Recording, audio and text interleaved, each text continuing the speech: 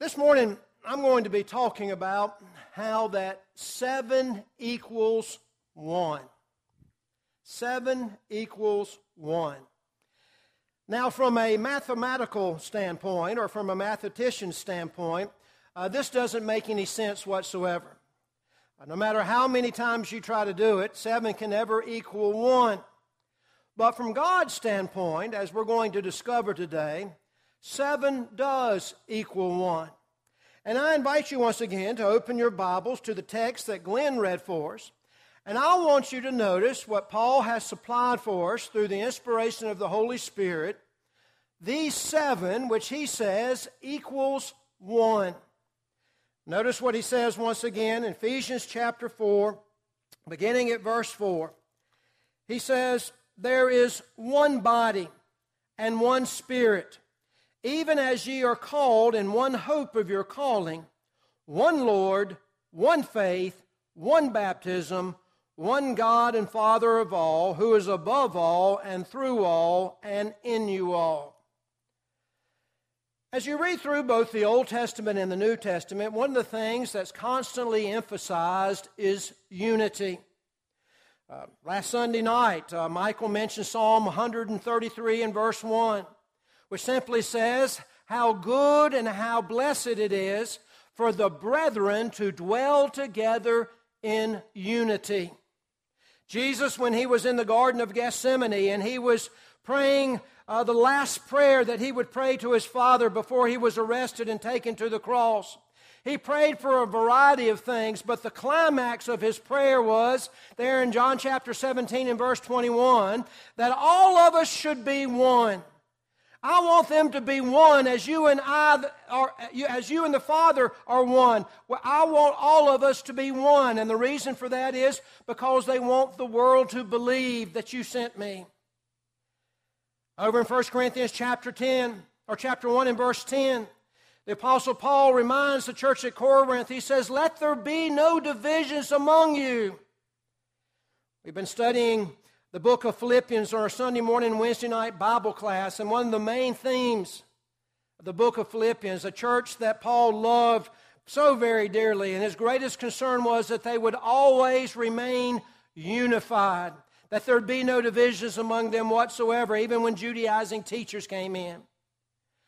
So, as far as God is concerned and His Son Jesus Christ, and as the Bible is concerned through the teachings therein, unity is something that was very, very important to God and His Son Jesus Christ.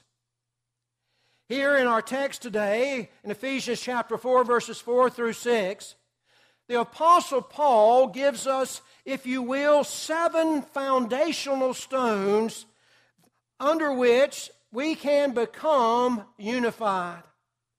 In other words, here is what Paul says, that if we have these 7 things in common, then we're unified. If we don't have these 7 things in common, regardless of how we feel about each other, regardless of what we may call ourselves, regardless of how sincere we may be, if we do not have these 7 things in common, then we're not unified as far as God is concerned, as far as His Son is concerned, and as far as the Scriptures are concerned.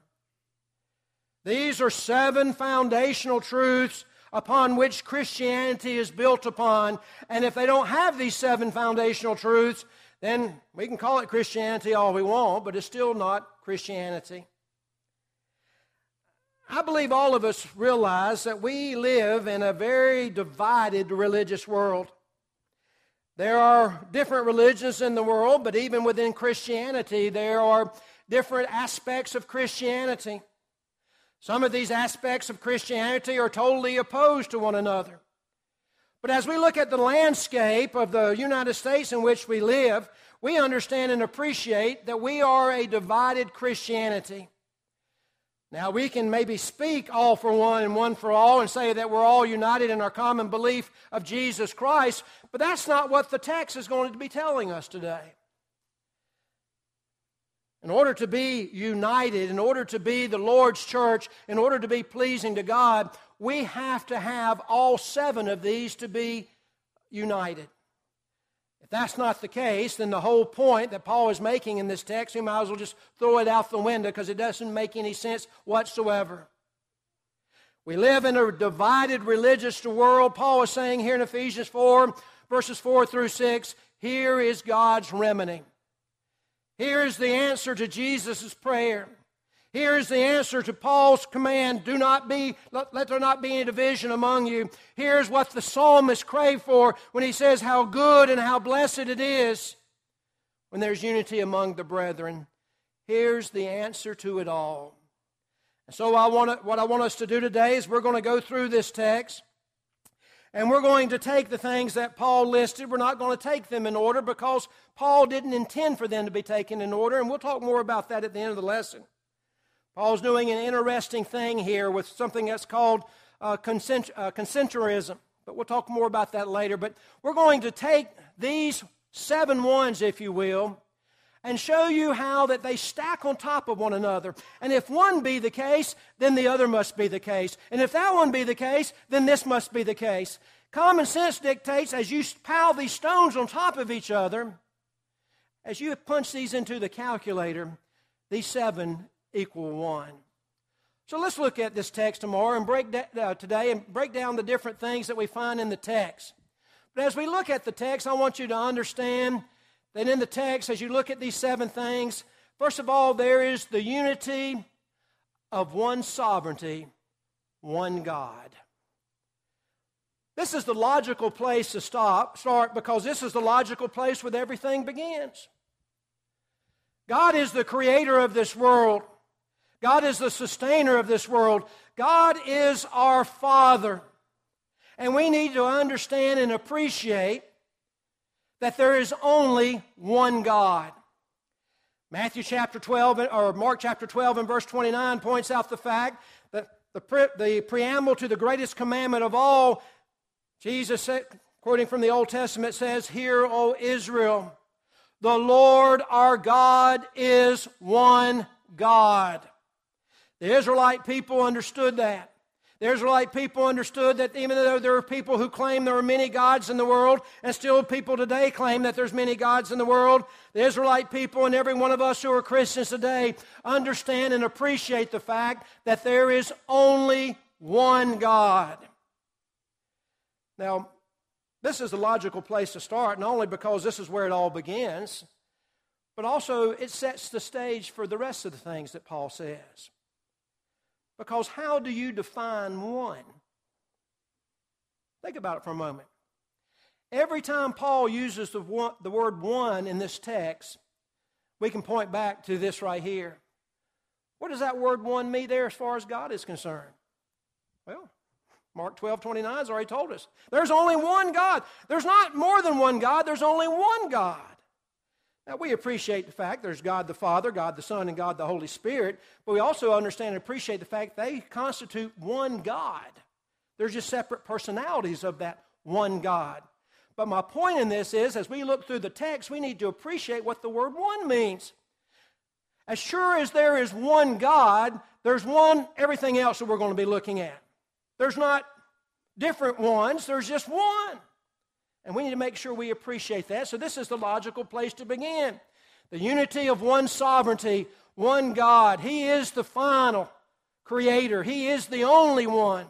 He is the one that rules the world and sustains the world. But notice what we should add to this next. And that is the unity of one authority. There is only one authority, and that is the one Lord. Just by the very nature of the name, we understand and appreciate that the word Lord means authority. It's by Christ's authority that we should do everything as far as our religion and faith and practice should be. In fact, over in Colossians chapter 3 and verse 17, the Apostle Paul reminds, he says, "Whatsoever you do in word or deed, do all in the name of the Lord." By word and deed, he means the things that you teach, word, the things that you do, that is your practice. In other words, everything you teach in the church, everything you do in the church, you do by the name of the Lord. And by name, we mean the authority of the Lord. We don't use this phrase very often anymore, but when I was growing up, if a policeman was chasing a bad guy, he would often shout in the movies and whatnot, "Stop in the name of the law." What does that mean? Well, my name is law, so stop. No, that's not what he means. He means stop because of the authority of the law. And so what we have here is the idea that there is only one authority when it comes to the church. There's only one authority if we're going to be unified. We have to be unified under that one Lord, or we need to let Jesus Christ be the final authority. Listen to the verse again. Whatsoever you do in word or deed, do all, not just some things, but do all in the name of Jesus Christ. Is it no wonder Jesus said, not everyone that saith unto me, Lord, Lord, shall enter into the kingdom of heaven, but he that doeth the will of the Father is the one that's going to enter the kingdom of heaven. And that brings out the point that Jesus Christ is given the authority by the sovereignty of the one God, and it's under the authority of Jesus Christ that we find everything that we need to do as far as faith and practice is concerned. And if we're going to be united, then we need to be united under the one authority of Jesus Christ. Some of the last words that Jesus spoke before he left this earth. In Matthew chapter 28, beginning at verse 18, he says, all authority has been given unto me in heaven and earth. And then he told his disciples that they needed to go teach and baptize all nations into the name of the Father and the Son and the Holy Ghost. And then after saying that, he says, you need to teach those people whom you baptize whatsoever things I have commanded you. That verse is important because it shows the extension of the authority of Jesus Christ, how that authority spread to the apostles, and that's the reason why we had the admonitions from the Apostle Peter, from the Apostle James, from all the different people that teach us in the New Testament, but it's still under the one authority of Jesus Christ. Understand that all those who claim to be Christians, all those who want to be saved, have to respect the unity of the one sovereignty, the one God, and the unity of one authority, and that is Jesus Christ, our Lord. But Paul adds another stone to this building block, if you will, and that is he adds the unity of one revelation, the one Spirit. Now notice how this is starting to build, what Paul is doing here in the text. He starts with the supreme being, God, and how that we should bow down before God because there is only one God. And if He is our Creator and our Sustainer, if He is the author of our salvation, then we need to make sure that we are unified under Him. And God expresses His obedience as far as His authority is concerned through His Son, Jesus Christ. And everyone who is going to be saved, everyone who is going to be unified underneath God is going to be unified through the authority of Jesus Christ. Well, how in the world does Jesus Christ express that authority? He doesn't come down from heaven today and talk to us in some small, still voice or some loud vision and whatnot. We're not going to have a better felt than told experience. We're not going to see some kind of dream or vision to get revelation from God. No, the Bible very clearly says, and Jesus tells us and reminds us, that His will and God's revealed will is going to be through the Holy Spirit, or one Spirit. 2 Timothy chapter 3 and verse 15 reminds us that all Scripture has been inspired by God and is profitable for doctrine, for correction, for reproof, for instruction in righteousness, that the man of God may be thoroughly furnished unto every good work. Now that verse tells us two very important things. First of all Scripture, this book right here, God's Bible, whether it be the Old Testament or the New Testament, has been inspired by God. Inspired by God through the Holy Spirit. And the second point that needs to be made from that text is, Paul is saying everything we need is right here. We've been thoroughly furnished for everything that we need. And therefore, if we're going to find out what God wants us to do through the authority of that one Lord, the only way we're going to find out is through the revelation of the Holy Spirit. 2 Peter chapter 1 and verse 21 reminds us that the men of old days, as they spoke the words of God, and I'm paraphrasing here, it wasn't on their own minds, it wasn't something that came out of their own heads, but they were moved by the Holy Spirit to write the things that they wrote. Now, once again, make sure you understand the point that Paul's trying to drive home here. He's saying if we're all going to be united, we're going to be united under that one God. We're going to be united under the authority of that one Lord. And if we're going to understand and appreciate the authority of that one Lord, it's going to be by looking at what the Holy Spirit has revealed to us through the Scriptures. In other words, if we want to find out what the will of God is through the authority of Jesus Christ, we've got to go to that book and that book alone. One of the reasons why the religious world is so divided is because, yes, they believe in the Bible, but they don't use that as the final revealed will of God. They don't understand the connection between the authority of Jesus Christ and the revelation of the Holy Spirit. In the religious world today, you've got creeds, you've got manuals, you've got books of prayer, you've got catechisms, you've got all kinds of things that men have written that fit their particular denomination. But the Apostle Paul is trying to get us to understand if we're going to be unified under one God, under one authority, there's only one revelation. And once again, remember what the word one means. As sure as there is one and only God, there's only one revelation. It's the Holy Spirit. The Holy Spirit revealed to men what God wanted us to know, and we have it in its final form today, the Bible. If there were some other revelation, if there were some other book or some other thing that God wanted us to know other than the Scriptures, then this doesn't make any sense at all. There's only one Spirit, the one revelation, the Holy Spirit. But notice how Paul adds to this. Now there's the unity of one doctrine, one faith. Think about how this makes so much sense. Think about how this just builds on one another. If there is only one God, then that's who we're going to follow. He has assigned the authority of Jesus Christ as his final authority.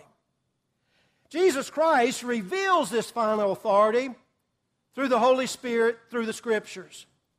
And if you add those things together, the result just makes common sense that the result, when you add these three together, the result's only going to be one faith.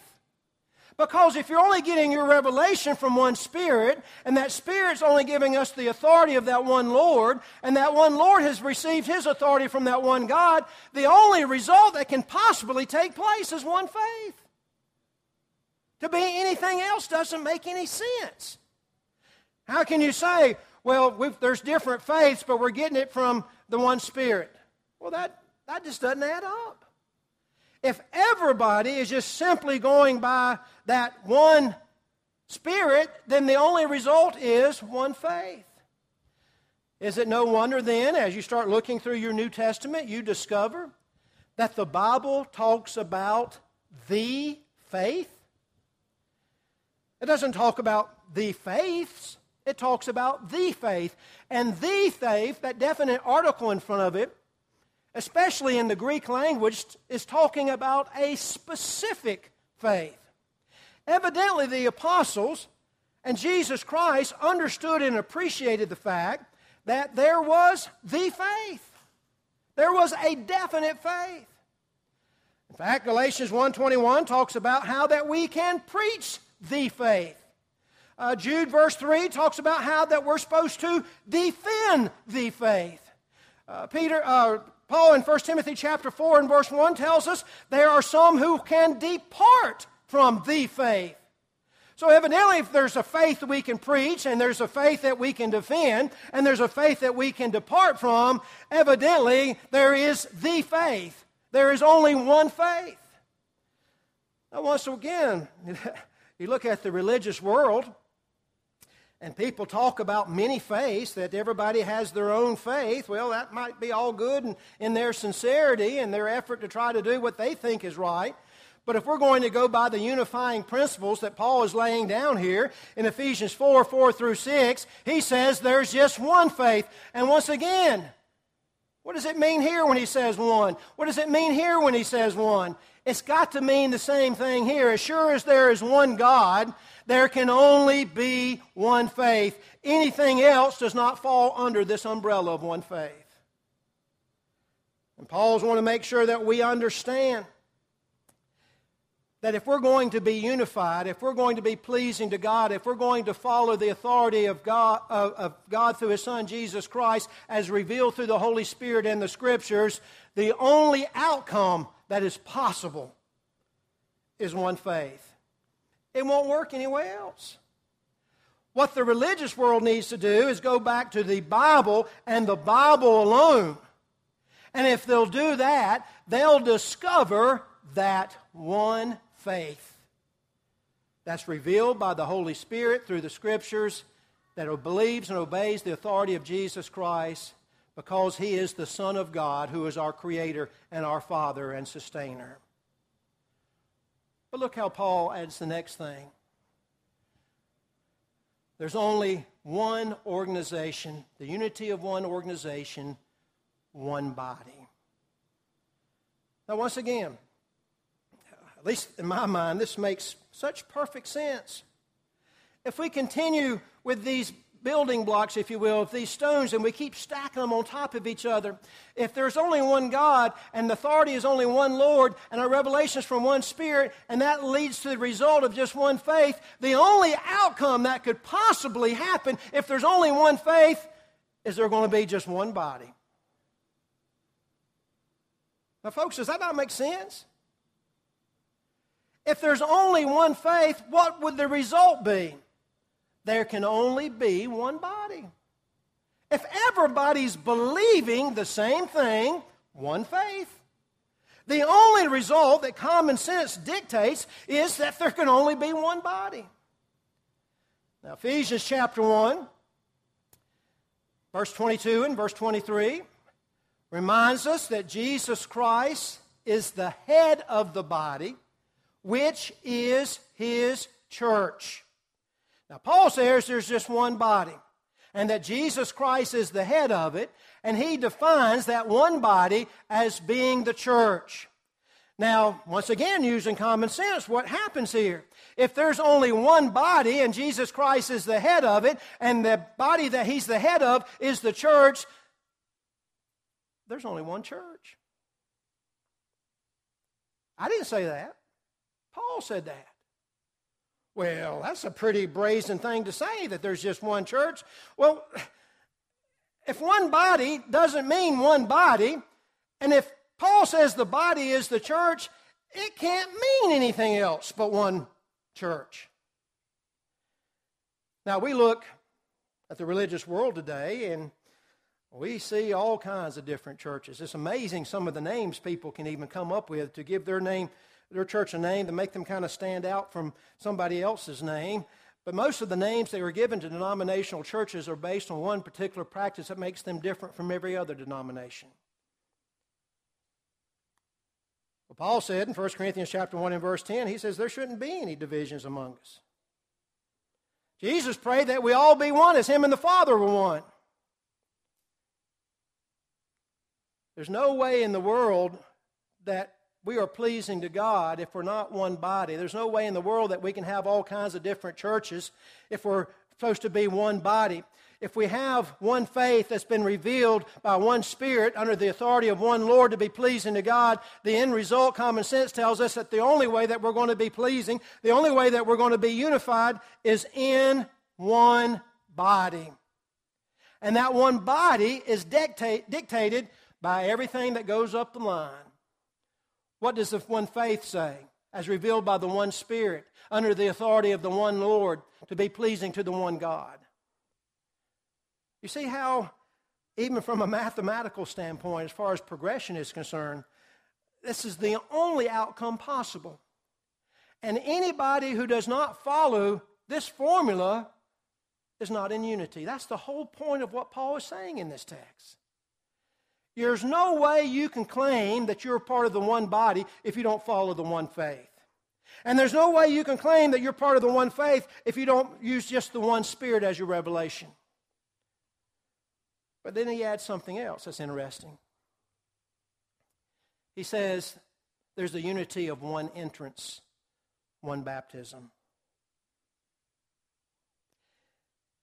Now I know when you start talking about baptism, especially in the religious climate we live in today, there are people who ridicule it. There are people who deny the necessity of it.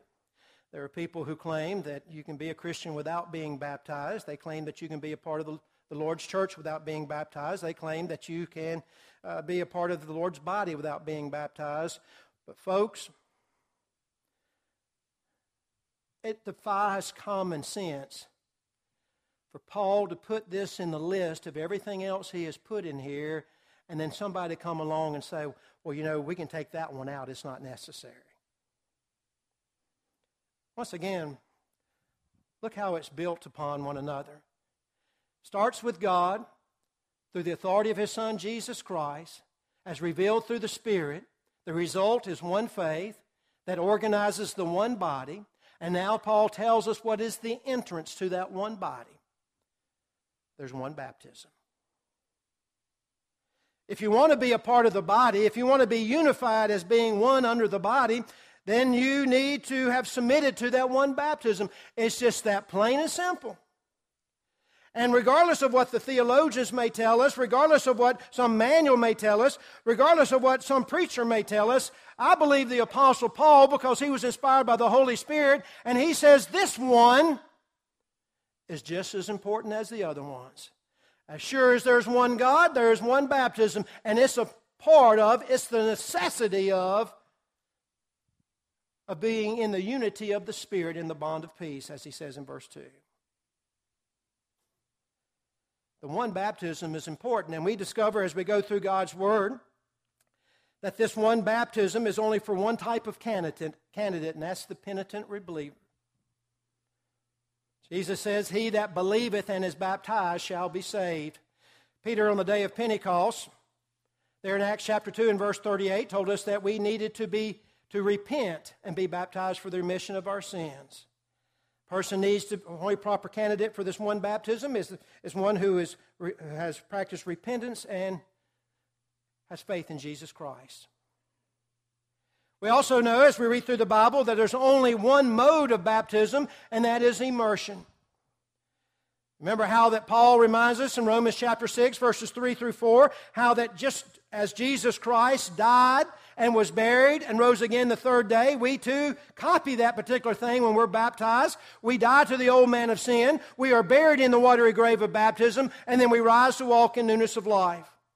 Many of the religious world today practice the idea, the fact that you die to your old man of sins, you begin to walk in your new life, and then a later on date, because of an outward sign of an inward faith, or because you want to become a member of a particular denomination, you are buried. Folks, I've done a lot of funerals in my life, and I've never, ever seen someone who was dead who came back to life, and then after he came back to life, we buried him. The only person I've ever seen buried are people who are dead. And that's the whole point of what Paul is saying there. As Jesus died, you died to your old man of sin. As Jesus was buried in the tomb, you were buried in the watery grave of baptism. As Jesus rose again the third day, so you rise to walk in newness of life. And we also know and appreciate from Acts chapter 2 that here was the way that the church began, or how they became a part of that body, and how that they reveal this through the Spirit because of the one faith. On the day of Pentecost, when the church was established and Peter preached that first gospel sermon, after telling the people there that these miraculous signs of the Spirit was for the purpose of confirming the fact that what they were saying was the Word of God, the revealed Word of God. After he says, I'm telling you that Jesus Christ is the Son of God, and you need to believe this. In verse 36 of Acts chapter 2, he said, therefore let all the house of Israel know assuredly that God hath made this same Jesus whom ye crucified, both Lord and Christ. And the text says, when they heard this, they were pricked in their hearts, and they said to Peter and the rest of the apostles, men and brethren, what shall we do? Peter said, you need to repent and be baptized in the name of Jesus Christ for the remission of your sins. Verse 41 of the text says, and they that gladly received his word were then added to the church. About 3,000 souls. And you get down to the latter part of chapter 2, and it says, and the Lord added to the church such as should be saved.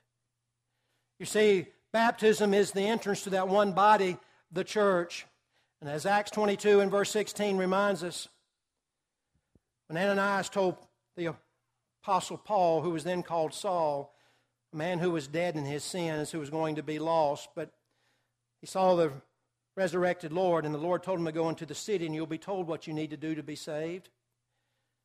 Ananias, the preacher, said there in Acts 22 and verse 16, and now why tarriest thou? Arise and be baptized and wash away thy sins, calling on the name of the Lord.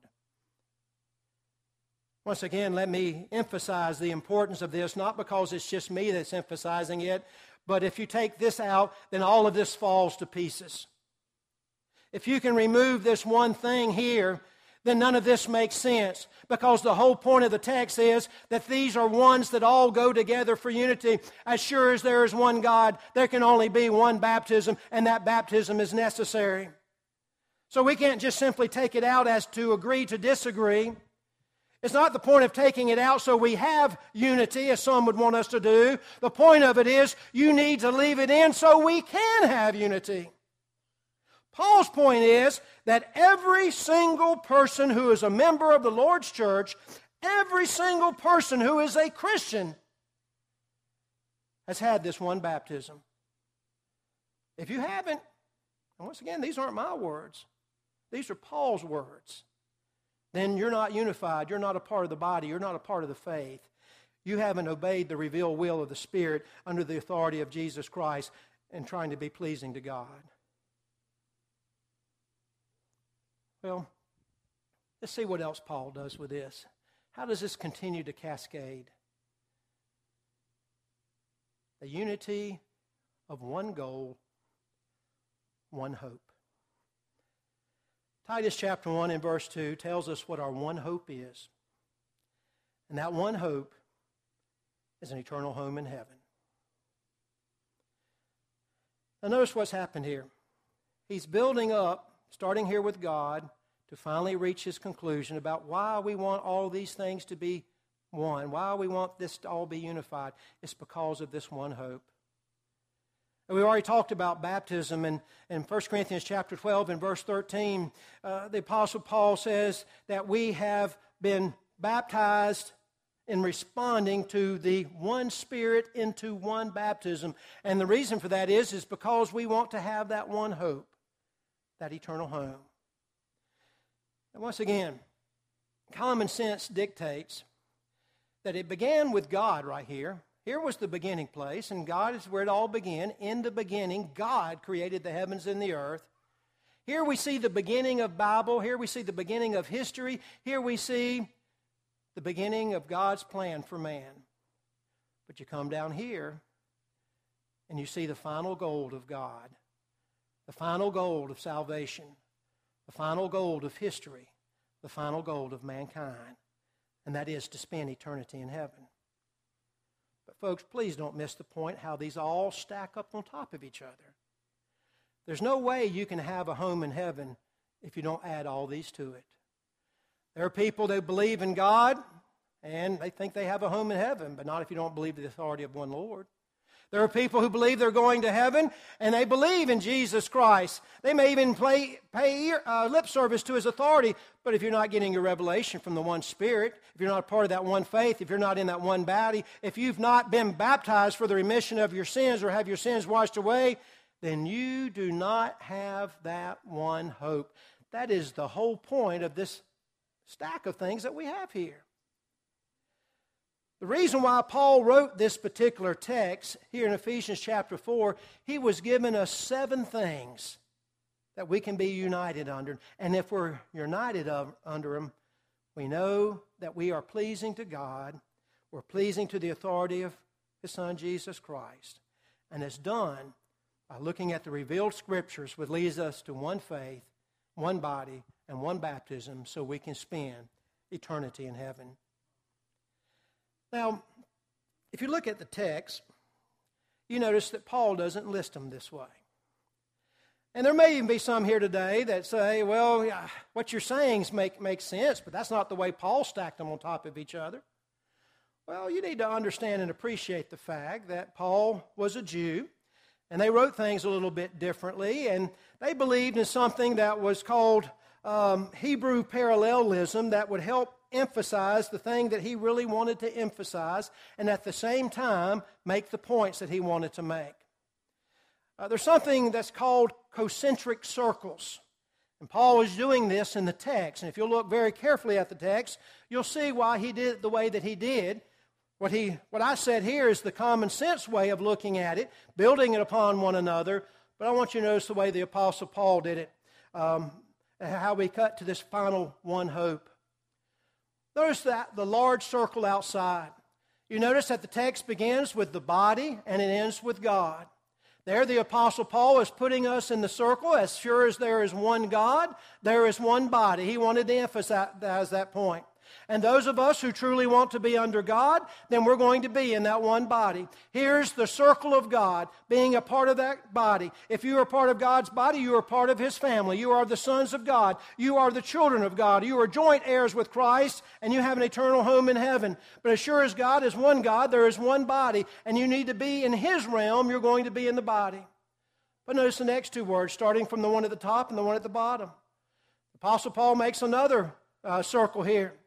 He has baptism, or spirit at the next word after body. He has baptism, the next to the last word to God. Because God wants us to be within that body, because God tells us that if we're going to be in the realm of Him, we're going to be in that body, He uses the Spirit to tell us the entrance to that particular body, and that's baptism. And then in the next way, as you look at it, as this circle starts closing in the realm of this great circle of God in the body, that also is manifested through the Spirit and the entrance to that body, there's hope and faith. The next word in the list is hope, and the word next to baptism, as you go to the very end of the list, is faith. We have a home in heaven because of our faith. Our faith is based upon the fact that the Spirit revealed His will to us to give us this one faith, and we obeyed that one faith and have been baptized so that we can be a part of the body, which is God's plan, His family. But notice what Paul has done in a beautiful way. This might not mean that much to us, but somebody who was reading this in the first century, who still understood how Hebrew parallelism worked, I want you to notice what's at the center of those seven, the way Paul put it. At the center of it all is the Lord Jesus Christ. That's the way Paul put it in the text, because he's using concentric circles, if you will. But it's all based upon the authority of Jesus Christ to get the end result, that all these things tie together, and all of us can have the unity that Jesus prayed for, that Paul demanded, that God wants us to have. There may be some here today who believe that God is our Father, the creator of this world, that there is only one God.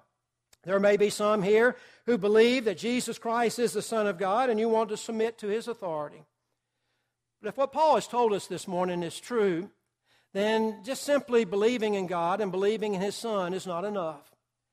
You need to look at the Scriptures and see what the Scriptures reveal about that one faith. And you need to understand, as you look at that one faith, how it tells us about that one body. And as you discover that one body in the Bible, you discover what the entrance is into that one body, and that is baptism for the remission of your sins. All that is done so that we all can enjoy that one hope. But if you left any of those steps out, we would love to talk to you more about it today to fully explain it even further. But if you have a need this morning, won't you come as together we stand and sing?